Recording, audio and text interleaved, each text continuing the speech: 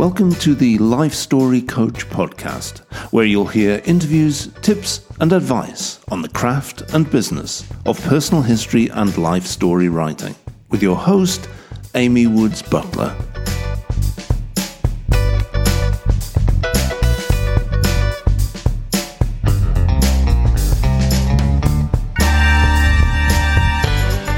Hello, friends. Today, instead of having a guest, I'm going to talk to you directly about something we all need to master, and that's the initial sales presentation, or our sales call. And it's going to be a two-parter. So in this first episode, I'll talk to you about what goes into making the initial sales call.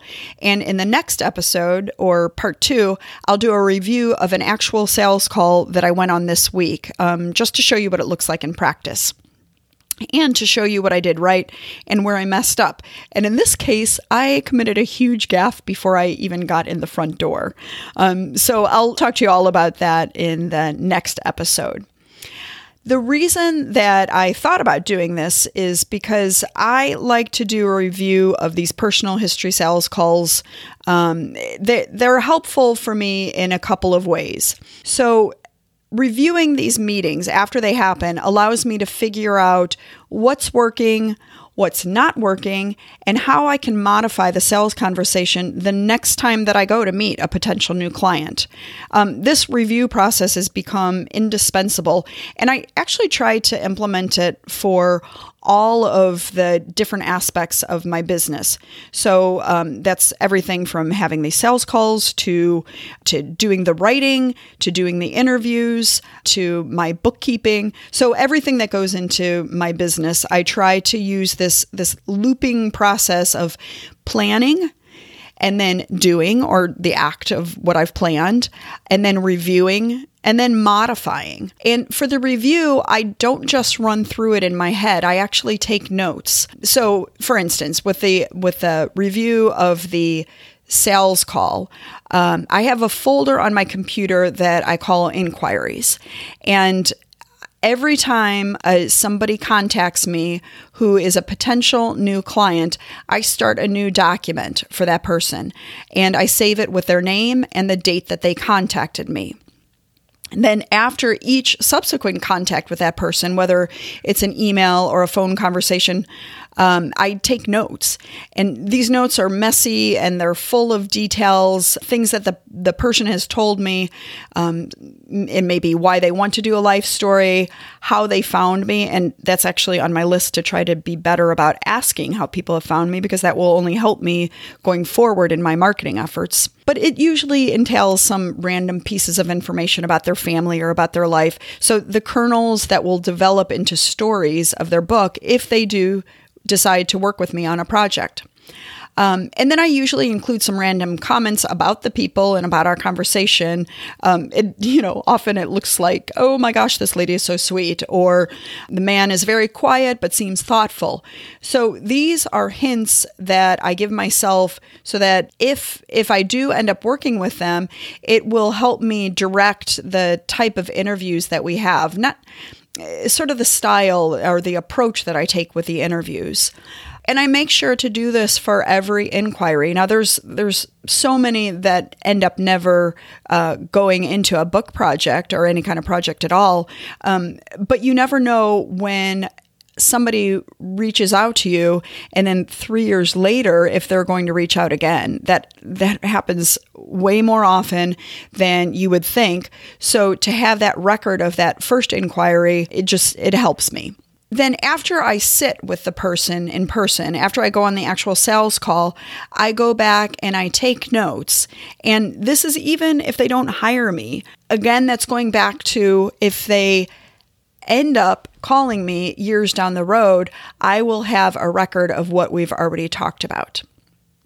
Okay, so since I just had this meeting, an initial sales call, I thought I would share some of the things to make it more concrete for you and give you an overview of my general process for the initial sales consultations. So the very first step, so there's three parts. There's the preparation, and then there's the actual sales call, and then there's the review afterwards. And so to go over the preparation. These are the things that fall under the planning stage. And honestly, planning is one of my weak spots. I am not a planner by nature, and it's only by sort of imposing this artificial structure that I've been able to make a go of being a business person, because planning helps things go right. And I am upping my chances considerably if I force my monkey brain to actually be systematic and try to plan things ahead of time. It doesn't feel good for me. I think for some people, they like that. It does not come natural to me, so I have to force it. But by doing so, I have made myself a better personal historian. Okay, to get on with it, the system that I have created is this planning part is the first thing I do is I have to gather up all of the stuff that I'm going to need to bring to my initial sales call. That starts with my nice leather portfolio. And that one is only for show because honestly, people, I take notes all the time. I take notes in my personal life. I take notes in my business life. I take notes before and after meeting people. I love thinking on paper. I like to have a pen and paper handy pretty much all the time. And what I like the best are these really big oversized books with really heavy paper. Usually they're sketchbooks. They're unlined. And I have particular pens that I like. But so these notebooks are not the kind that I would bring into an initial sales meeting because it makes me look like frankly, a 13-year-old girl with, a thing of markers in my backpack. So I want to present a certain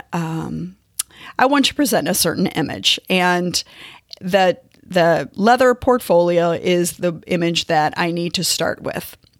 To prepare, I make sure that my big girl business style portfolio has the things in the pockets that I need. So aside from the notebook, I keep it stocked with a few things, starting with my business card.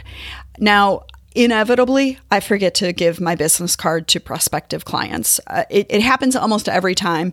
And I don't worry too much about that because honestly, the business card feels a little bit formal sometimes, especially if you're meeting with somebody who wants to hire you to do their life story. Now, it's a little bit different if you're meeting with them because they have an organizational history or possibly the history of a family business. Then the business card feels more appropriate, but it seems a little transactional for the type of work that we're doing for general life stories. So I don't worry too much when I forget to give that. The other thing that I keep in my big girl portfolio is my presentation folder. Now, this is quite a bit more important to have to give to people. If anybody's interested in what comprises this presentation folder, I can do a later post about it, or shoot me an email, or put questions on the comments. But just very briefly, it's about I'd say probably 15 pages, and I have it printed on really nice kind of heavy stock paper and comb bound.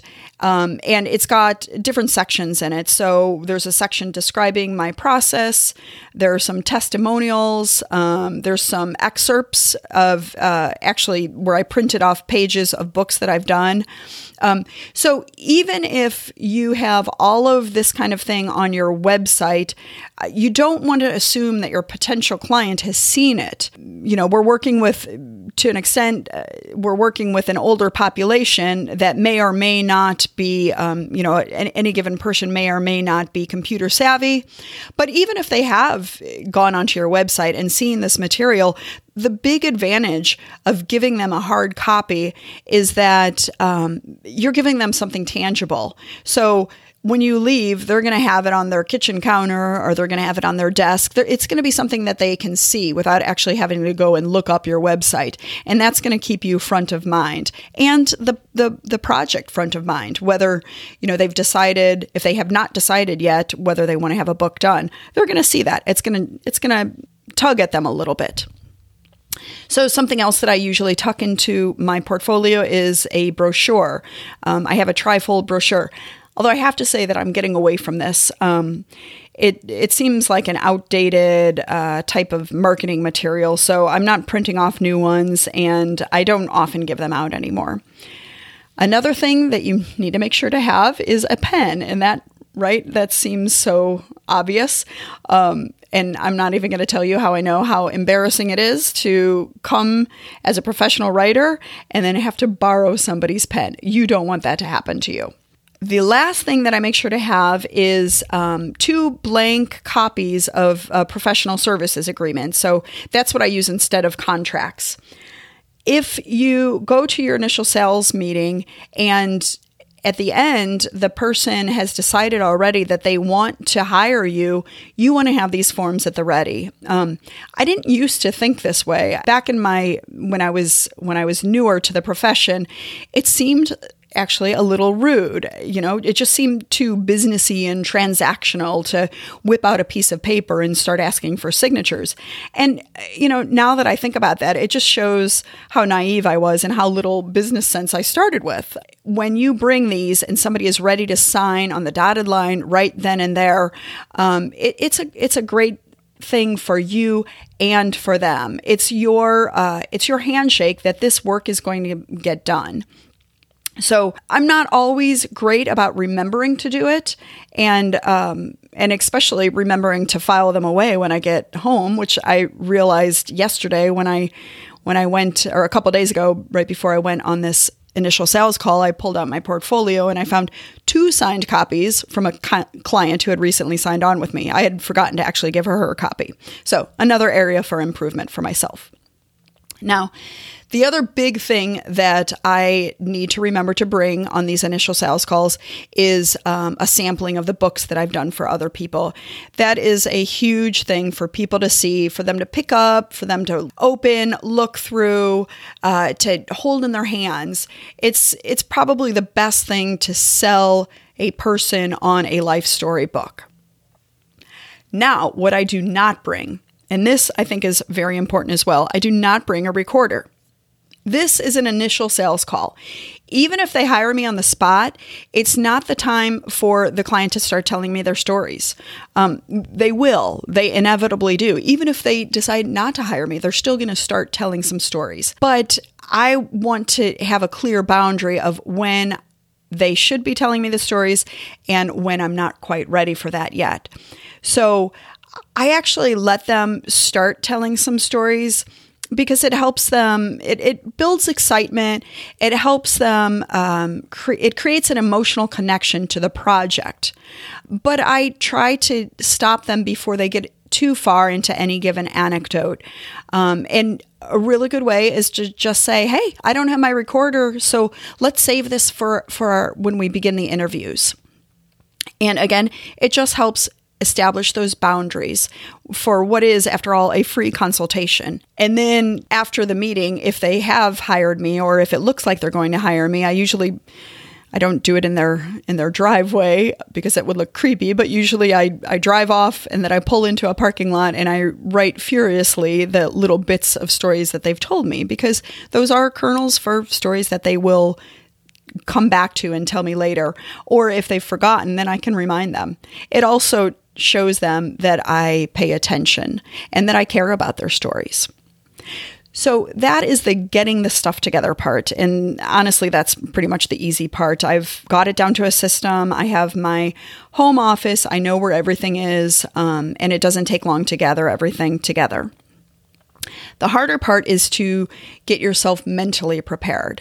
And for this, I don't go by any kind of script, and I've done these initial sales calls enough where I have a pretty good idea of what I want to say and how I want the meeting to go, but it doesn't hurt to remind myself of some of the important things. And I start by reminding myself to listen.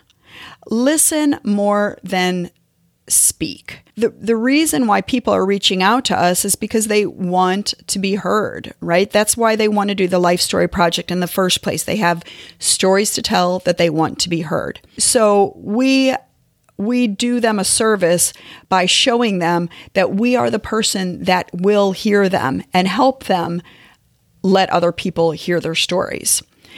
So that's why I like to listen. I will ask questions, but they're questions to draw the person out. So, for instance, I might ask why they've decided to do a project. And something that I too often forget to ask, but I need to ask more often, is how they've heard about me, because that, again, will help me in my future marketing endeavors. But by asking them about the project that they have in mind, then that helps them to see the potential. It helps them get excited about it. And again, build that emotional connection. And this is not manipulative at all, because we are honored to be able to help them with this, right? So I feel like by letting them tell me a little bit about the project and have them get excited about the project, I like to take part in that joy. I like to take part in their excitement, because how lucky are we that we have this job where we can help someone bring their dream book to life, right? We need to be celebrating right along with them. After that initial conversation about what they have in mind, and maybe if they've already started something and realize that a book is too hard for them to write, or more often they never have started it, but probably have been thinking about doing a book for quite a while and feel very relieved to have found somebody to help them with that. So after that initial part of the conversation, then I shifted into an explanation of how the process works. So I typically ask them if they want me to describe it. And I do this because I want them to have a glimpse of what goes on behind the scenes. And I usually come out and tell them that 90% of the work happens when I'm at the computer, because I don't want them to have this misunderstanding that the bulk of my time is spent in interviews with them, because they're not going to understand why these projects, these are pretty expensive projects, and it's because of all of the time that goes into doing the editing and the writing and then the book production part. Now, I used to belabor this part because I really, really wanted them to understand where their money was going to. But I realized they didn't want to hear that. They didn't really want to hear about what I'm doing when I'm not with them. They want to know that their problem, which is how to record their story, will be solved by hiring me. So now typically I just tell them it takes a lot of work to write a book. And then usually I'll give a little thump on one of the sample books that is sitting in front of them. And that says it all. That's what they need to know, and that's what they want to know. At this point, if not sooner, the conversation will head towards how much does this cost? And there are honestly so many different ways that you can address this. It actually warrants a whole episode on its own. Very briefly, the biggest determining factor is how you charge for your projects, whether you have a project price or if you charge per hour. And there's lots of different ways of giving this kind of information to your clients. But again, I think that's something that we need to explore in a different podcast, because there's just so much to it. Okay, so at this point, then you've let them tell you what they want with their book, whether they have a clear idea or not. You've explained to them a little bit about what your process is, how you sit down and do the interviews, and then how much of your work is done when you're away from them at your computer. You've talked about the price, and you're getting to the finish line, and people at this point will either tell you that they are ready to sign on now, or they need some time to think about it. And often this is the case if it's an adult child about doing a story about their parents. And sometimes the adult children will say, well, I need to get back to you because I'm going to go and talk to my siblings about sharing the cost. Now, in my experience, this usually doesn't happen. It's very rare that a group of siblings will get together and say, yes, let's all throw some money into the pot and get this for our parents. But that doesn't mean that the deal is off, because a lot of times the adult child who has contacted you, the one who is really interested in having their parents' story told, will agree to shoulder the price. So a lot of times they'll hire you and they will just pay for it out of their own pocket. And then, of course, sometimes the person that you're meeting with, whether it's the storyteller or an adult child, they'll just tell you that they can't afford it. So addressing this last point, you have the option now. If somebody comes out and says, I really like what you do, and I think you probably would be a great fit for doing it for me, but I don't have the money for it. At this point, you have the option of either commiserating with them on the price, and by commiserating, I mean just acknowledging, yes, these are expensive projects. There's no reason to try to pretend otherwise. And then you can tell them, well, give me a call if circumstances ever change. By doing that, you are letting them know that your project has a certain worth, and it goes a long way in establishing that in their own mind.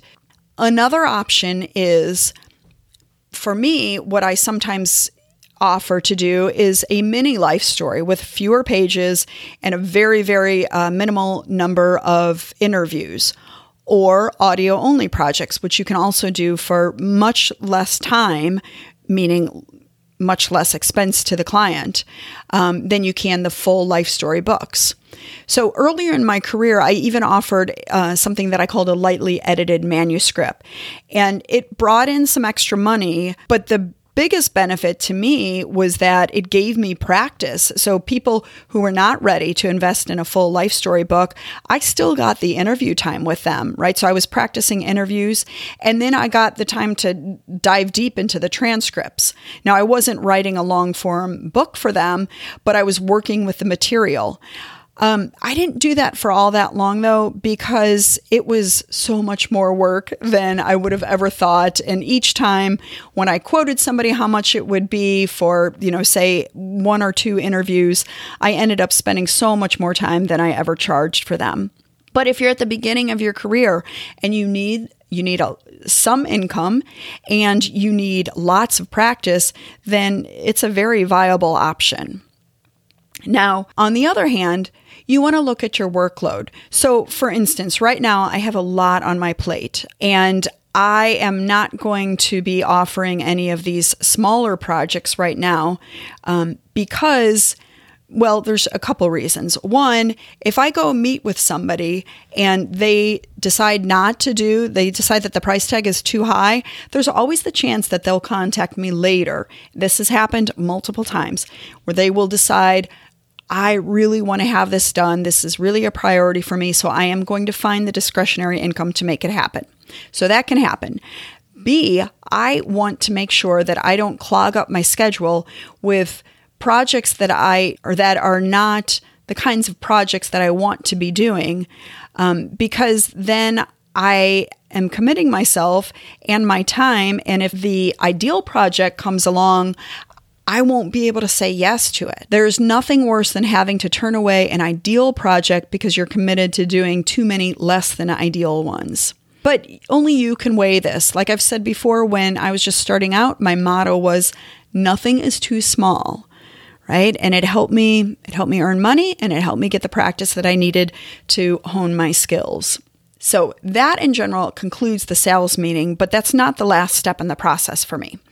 After I get back to my office, that's when I do the writing up of the notes and the reviewing. So writing the notes, a few things that you definitely want to remember. Obviously, you already have their name and their contact information. I like to duplicate that because my phone contacts often get swallowed somehow.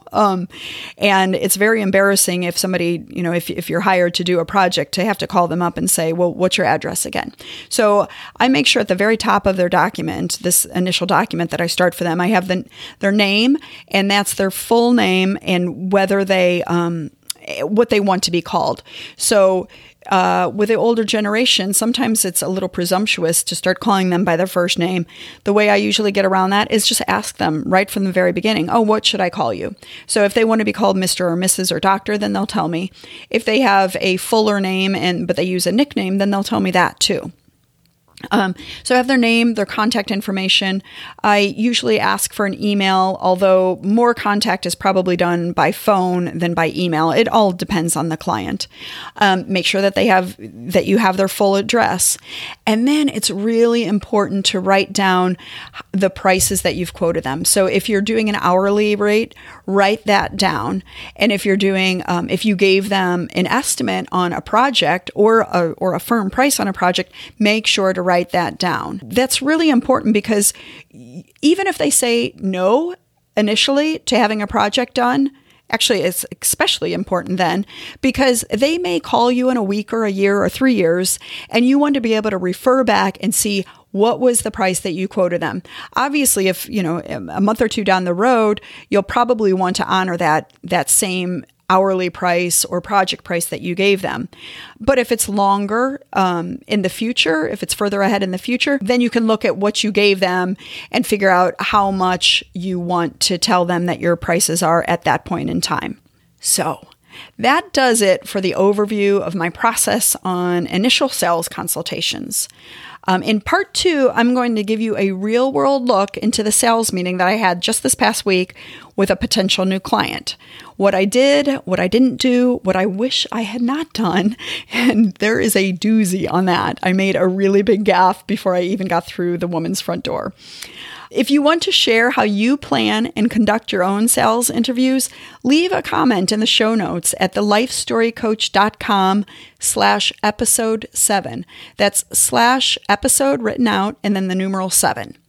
And if today's show was helpful, the best way you can return the favor is to leave a review on iTunes. I'm Amy Woods Butler, personal historian and your coach for building your own personal history business. Now go out and save someone's story.